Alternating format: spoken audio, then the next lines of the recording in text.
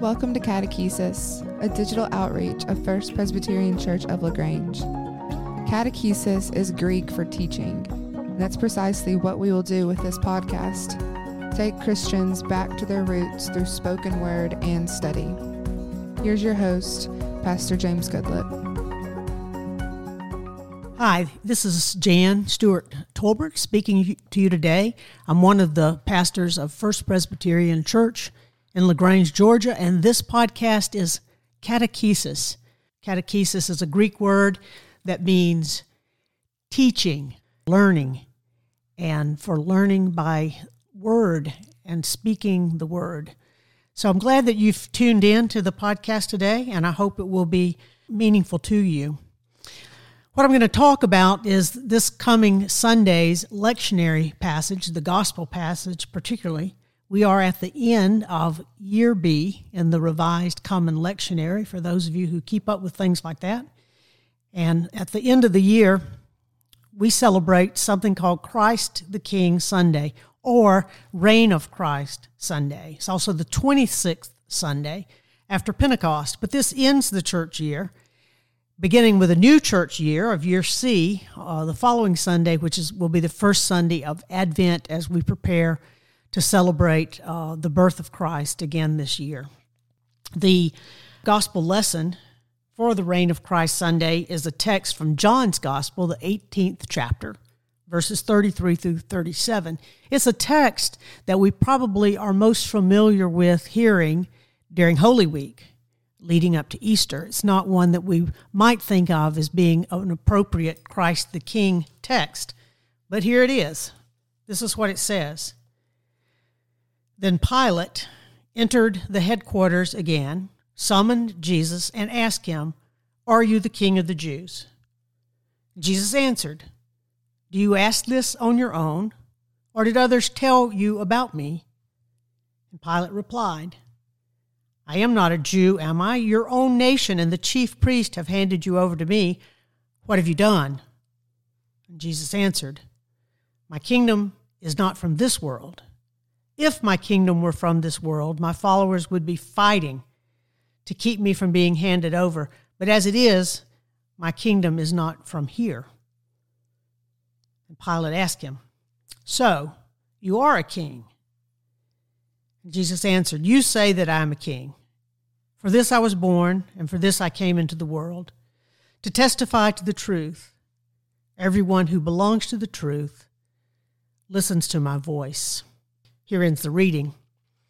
The Pilate character in this story is none other than Pontius Pilate, who was the governor of Judea at this time.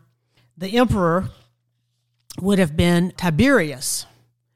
So Pilate certainly understood that king was a freighted word. It was a political term, and it implied earthly power and earthly resources. Jesus also understood the term king, but he also saw a kingdom that was not of this world, but a kingdom for which he had been born to reign, his Father's kingdom. Jesus says at other times in Scripture, in his very presence, the kingdom has now come near to you. This past election year, 2020, was no doubt one of the most contentious election cycles that I've ever lived through, and I've lived through a few of them. But after all was said and done and the dust was beginning to settle, I noticed political signs that started going up in different people's front yards. It was a red, white, and blue sign that was kind of stuck down into the ground. And the candidate that it named was Jesus.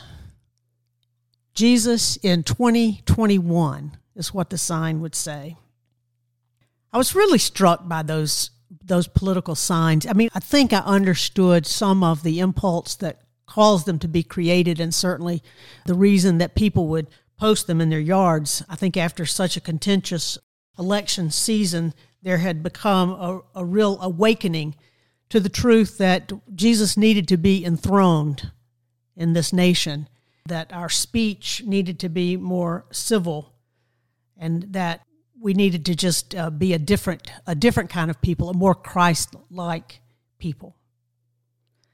But what I also thought about that impulse to display a sign, Jesus in 2021, was I began to kind of think, I wonder what Jesus would have said in his campaign speeches. I wonder what they would have sounded like. Something like this is what I imagine. Elect me, and I will truly bless the poor. Or elect me, and I will defund the military and spend it all on agriculture so that swords will finally, truly be turned into plowshares. And, Jesus might also campaigned on a platform of breaking down every border, every barrier, and every wall. You see what I mean? There is simply no way that the Jesus we meet in Scripture could be elected to any office. But I think the impulse is right to think about enthroning Christ as King of our lives. And when that throne room enters every human heart, then things will change, and life could be different in this nation and across the world. To talk about Christ as King, this kind of also implies a different kind of relationship than some of the ways that we might speak of Jesus. To speak of Christ as the King of a heavenly kingdom means that we are subjects of that King, means that we have been made into a people. And sometimes I think for us, particularly Western Christians, it's the notion of kings and kingdoms is a real foreign concept. It's kind of sometimes hard to wrap your head around what that looks like. We think it's easier for us to think of Jesus as a kindly friend or as a benevolent leader, as a CEO, or maybe as our buddy. But a king? But I think that this season in the church year is important for us to remember the relationship that we have with Christ the King and what that implies when we use that title.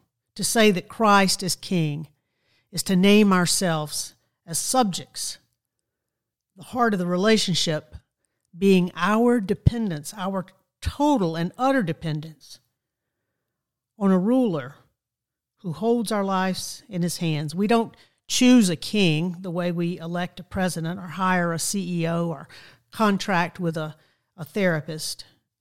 We are Christ's people. We share the same table.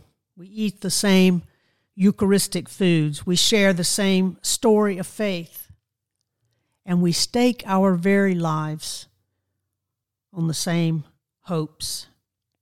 Here at the end of another church year, we come to the throne room to exalt and worship and name him our King and name ourselves his people. After another year of living our lives, another year of baptizing babies and burying our dead and marrying and divorcing and struggling and thriving, we can bring all of that and lay it at the feet of the one who has been enthroned, giving thanks that we are a people who are ruled in love and justice and mercy. Thanks be to God for that. Thanks for joining us this week at Catechesis. Be sure to follow along on our websites, lewisandbroad.org and fpclagrange.org. See you next week.